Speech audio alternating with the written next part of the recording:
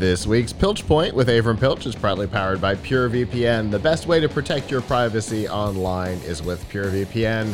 You can hide your online activities, say goodbye to regional restrictions, and improve your streaming quality. Plus, it's available for almost all your devices, and you can get a special price and a 31-day money-back guarantee, all by going to pilchpoint.live/PureVPN. So we talked about it earlier, Avram. Lots of announcements this week. Some of them not as weird as the one we just talked about, right? Yes. So this is a really big month coming up in the world of video cards and CPUs. AMD this week took the wraps off, made announcements about its new line of Radeon graphics cards, the Radeon 6800, 6800 XT, and 6900 XT. These are the first AMD graphics cards that are actually going to, or by, I should say, this is by AMD's numbers, so obviously we're expecting at some point to get them and to test them. So don't just go by what AMD says, of course, but by what they say, these cards should be competitive with, if not beating, the equivalent new NVIDIA cards. So the 6800 XT should be equivalent to, if not beating, the new NVIDIA RTX 3080. And the 6900 XT should be equivalent to, if not beating, the RTX 3090. And the 5800 should be, the 6800 should be equivalent to, if not beating, the RTX 3070, which also just came out this week. So those are all due out later in November. And also, before then, we expect the new AMD CPUs to come out, the new Ryzen chips. They will be the Ryzen 5000 series, and they will go from the 299 Ryzen 5 model to I think it's 750 Ryzen 9 model. And these new CPUs are supposed to be actually overtake Intel for gaming performance. Previously, Intel had the advantage when it came to CPU performance for gaming. And according to AMD, they now have higher clock speeds. They have more instructions per clock. They're on a 7 nanometer process, which means there's less space between the transistors. They can pack more transistors in a smaller space. So really powerful new CPUs coming from AMD within a couple of weeks, and really powerful new GPUs to match NVIDIA's graphics cards that have all just recently come out in the RTX 3070, 3080, and 3090. But guess what? You can't get any of these new NVIDIA cards, and when the AMD CPUs and graphics cards become available, I fear that you may not be able to get those either. When I say that you are not able to get them, I mean that they sell out so fast that within minutes, they're gone. If a store has stock, within minutes, it's gone. And taken often by scalpers, where you will then find the same card selling, your $800 card selling for $1,500 on eBay. So NVIDIA has said they know they have stock issues. It's going to take a while. So meanwhile, if you want to build a gaming PC, you're in a little bit of a quandary right now. If you want to build a high-end gaming PC within the next few weeks, or even probably before the end of this year, you're going to be faced with a dilemma. First of all, the NVIDIA cards are going to continue to be difficult to get. There may be a day when you get lucky and you were looking for a 3080 or a 3070 and you see one and real quick you're able to buy it and get it at the regular price, that's great. But for a lot of people, for most people, they're going to continue to have a problem finding those for a long time. And then these new AMD cards that are coming out that promise to be just as fast, if not faster. Well, AMD says that they're not going to have that they're taking steps to avoid scalpers and bots. But again, if the demand is so high for these products, which it almost certainly will be, then there's a good chance that supply won't be able to keep up. And that may apply to the CPUs also. So if you want to build a premium gaming PC, this is a terrible time to build a gaming PC. Now, if you want to build a gaming PC that costs, let's say, less than $1,200, you don't want to spend more than about $300 on your video card and more than about $300 on your CPU. Now is a fine time, because the low end to really low mid cards aren't being replaced. So they're in plentiful stock. You can get them. They're not going to really get any cheaper than they are now. So without buyer's remorse, you can get something like a GTX 1660 card or an AMD Radeon RX 5700 card. But I would really advise against trying to buy the old NVIDIA cards that are now being replaced, because their prices are through the roof and for no good reason. So, for example, the 3080, which is the card everybody wants, is the replacement for the 2080. NVIDIA is not really making the 2080 anymore. So if you see one for sale, it may be $1,000. Well, why would you want to pay $1,000 for the card that's outdated, that's being replaced by an $800 card, right? So the prices for the 2060, 2070, and 2080 cards are really way above where they should be. I mean, you may find a 2060 for under $400, and if you really, and it wouldn't be the worst thing to have happen to you, right? To spend, say, less than $400 on that, RTX 2060 or 2060 Super card. But above that level, the older cards are way overpriced, and unfortunately, the newer cards are either hard to get or you have to get them through a scalper. So this is a really difficult situation that we're in. Obviously, if you want to build a PC with, lower end parts, it's fine. If you want to use an Intel CPU, it's okay for the CPU. You still have the graphics card problems because Intel's not coming out with a new CPU until sometime in Q1. But if you want to buy an AMD CPU, any AMD CPU that's, say, $300 or more, you certainly want to wait and see how these new ones affect the market. So it's a trying time. Now, another possibility for everyone is not to build a PC and to buy a pre-built one. And you may be able to get one of these hard-to-get graphics cards that way. Just a couple of weeks ago, in Tom's Hardware, we covered the fact that Alienware was selling a whole bunch of PCs with RTX 3080 in them, and they were shipping within 2 weeks. Now, they were very expensive, but they were shipping, and you could pre-build a PC with one. Granted, the entry level model was like $1,900 for something with like a hard drive and 8 gigs of RAM. Oof. So, you had to configure it up to get it to be a worthwhile computer. Like having a 3080 card, but having a hard drive, and I think it was like a hard drive, a Core i5, and 8 gigs of RAM or something. Not exactly desirable.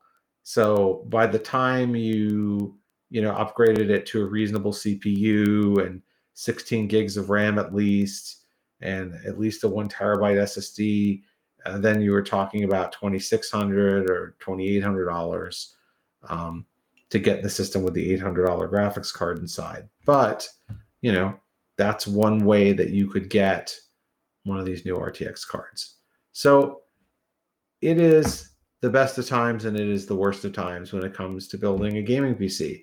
The best because we've got all this great new stuff coming out that gives unprecedented levels of performance. Or maybe they're precedented, but not at these prices. So like the RTX 3070, which is a $499 graphics card, if you can get it, gives the same level of performance as NVIDIA's old 2080 Ti card that cost, I think, $1,200 when it came out a couple of years ago.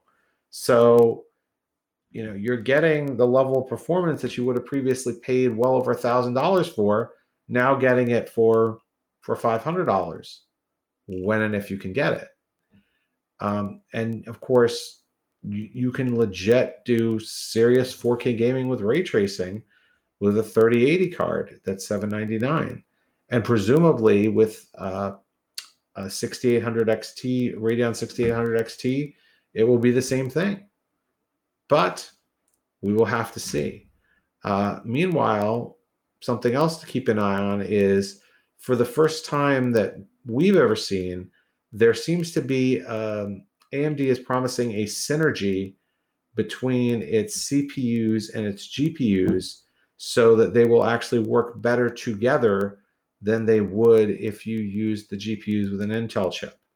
So, which is something that we haven't seen before. So they have a capability to have fast access to each other's RAM.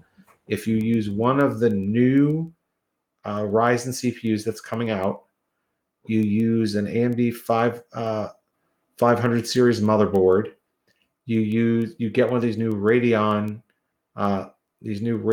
6000 series graphics cards.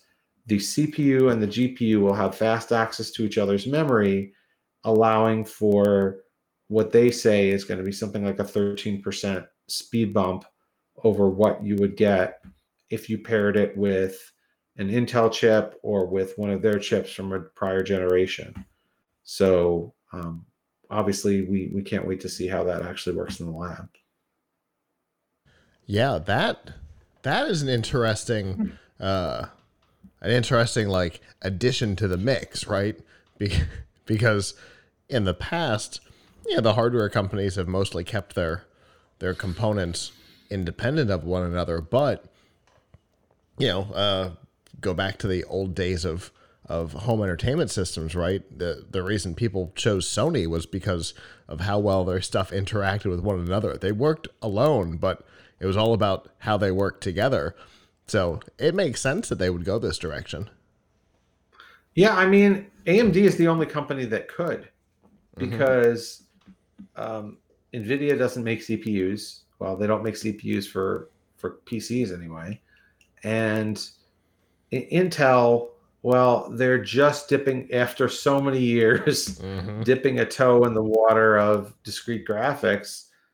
But so maybe someday they'll be at a place where they'll have competitive discrete graphics and they can tell a better together story about Intel graphics with Intel CPUs. But right now, AMD is the only one who can do this. Now, there's an interesting question, which is, how are they doing it? Is it something that is really inherent to the technology, or is it just something that they're unlocking in the BIOS that they could do through other means if they wanted to? That they could make available to Intel, but they're just choosing not to. Or we don't know. We don't know enough yet about the shared memory technology, but it sounds very promising, and it is, a big story for AMD. And of course, if AMD overtakes Intel on gaming performance, which has been one area where Intel has still been just a little bit better, still in most cases I would have recommended people buy an AMD processor in the past, because you're getting more threads for the money, where you're usually getting better multitasking performance for the money. But now, if you're getting better single-threaded performance, holy cow, Intel, you're in big trouble, at least for gaming PCs. Yeah, for sure. And we've talked over the last couple of generations of AMD processors, generally since the announcement of the Ryzen line replacing all their old stuff. But the last couple of generations in particular, we've talked about how they keep pushing, and Intel almost seems to be ignoring that part of their business, possibly because they hadn't been truly challenged for a while. And now they are, and they may not be able to keep up. They got problems. Intel has problems. They've had a lot of problems. Now, the one thing that Intel still has going for them is market dominance. Mm-hmm. So they've got a lot of companies still don't a lot of OEMs that make PCs still either only build Intel, or they kind of treat AMD, especially when it comes to laptops. Yeah. Treat kind of AMD as a side thought, and a lot of times the AMD products get a lesser quality screen, or worse Wi-Fi, or something else is like a little bit amiss with the AMD powered PCs that OEMs come out with. And Intel obviously had a lot of money to throw at marketing, shared marketing campaigns, so that's helped their position. But when you look at sort of pure performance for the money, Intel is hurting right now, and it is affecting sales, I think, and eventually it's going to become a bigger and bigger problem. And obviously a lot of this is of Intel's own doing, because they were in a leadership position, but they couldn't handle the transition to 10 nanometer. They had lots of problems, still having problems getting everything to 10 nanometer. And they had problems with meeting demand. So, lots of problems, with Intel. And of course, unlike NVIDIA, which kind of saw where the market was going and really has invested heavily in things like AI and with their acquisition of ARM, mobile things, Intel kind of failed on mobile. So yeah, it's a tough time to be Intel. For true. And it's actually interesting. I hadn't thought about it. AMD and ARM kind of puts AMD back in the position that it was in pre-smartphones, because AMD made basically all the chips for flip phones. So it actually kind of puts them back where they used to be. Well, NVIDIA owns ARM now. So that's what it was. It was NVIDIA. That's why it didn't occur to me before. Yes. NVIDIA had tried to be in phones, by the way, a little bit, because a few years ago they had the Tegra chips, and they were trying to get phone makers to adopt Tegra, and I think we saw like one or two Tegra phones, and it just never caught on. But now obviously the ARM IP is in everything, in every phone, so that puts NVIDIA in a really, really strong position. But AMD, at least they're leveraging their expertise in GPU and CPU to kind of bring you the best of both together. Yeah, it's an interesting time for hardware, for sure. Obviously, I imagine that we've got content out there on everything that's going on. Yes. So if you go to tomshardware.com, we've got all kinds of explainers on the new card, on the new graphics cards, the new Radeon cards. We've got reviews of the 3090, 3080, and 3070, and an article about where to find one if you can. And we also will have an article from me this week about what I just discussed, which is why this is a really difficult time to build a premium gaming PC. I really have to emphasize premium, because if you want to just build something for medium gaming, just sort of not even cheap, mid-range, under like 13, not 12, $1,300, it's still an okay time. But if you want the latest and greatest, it is not a good time. That is for sure. And it's always unfortunate to see times like this, but this is an especially weird time with all the bots and scalpers out there. But as always, Avram, thank you for bringing all this information, because I didn't follow any of this stuff this week trying to get ready for Roboticon. So I'm very glad to hear about all of this. And as always, I look forward to what we talk about next.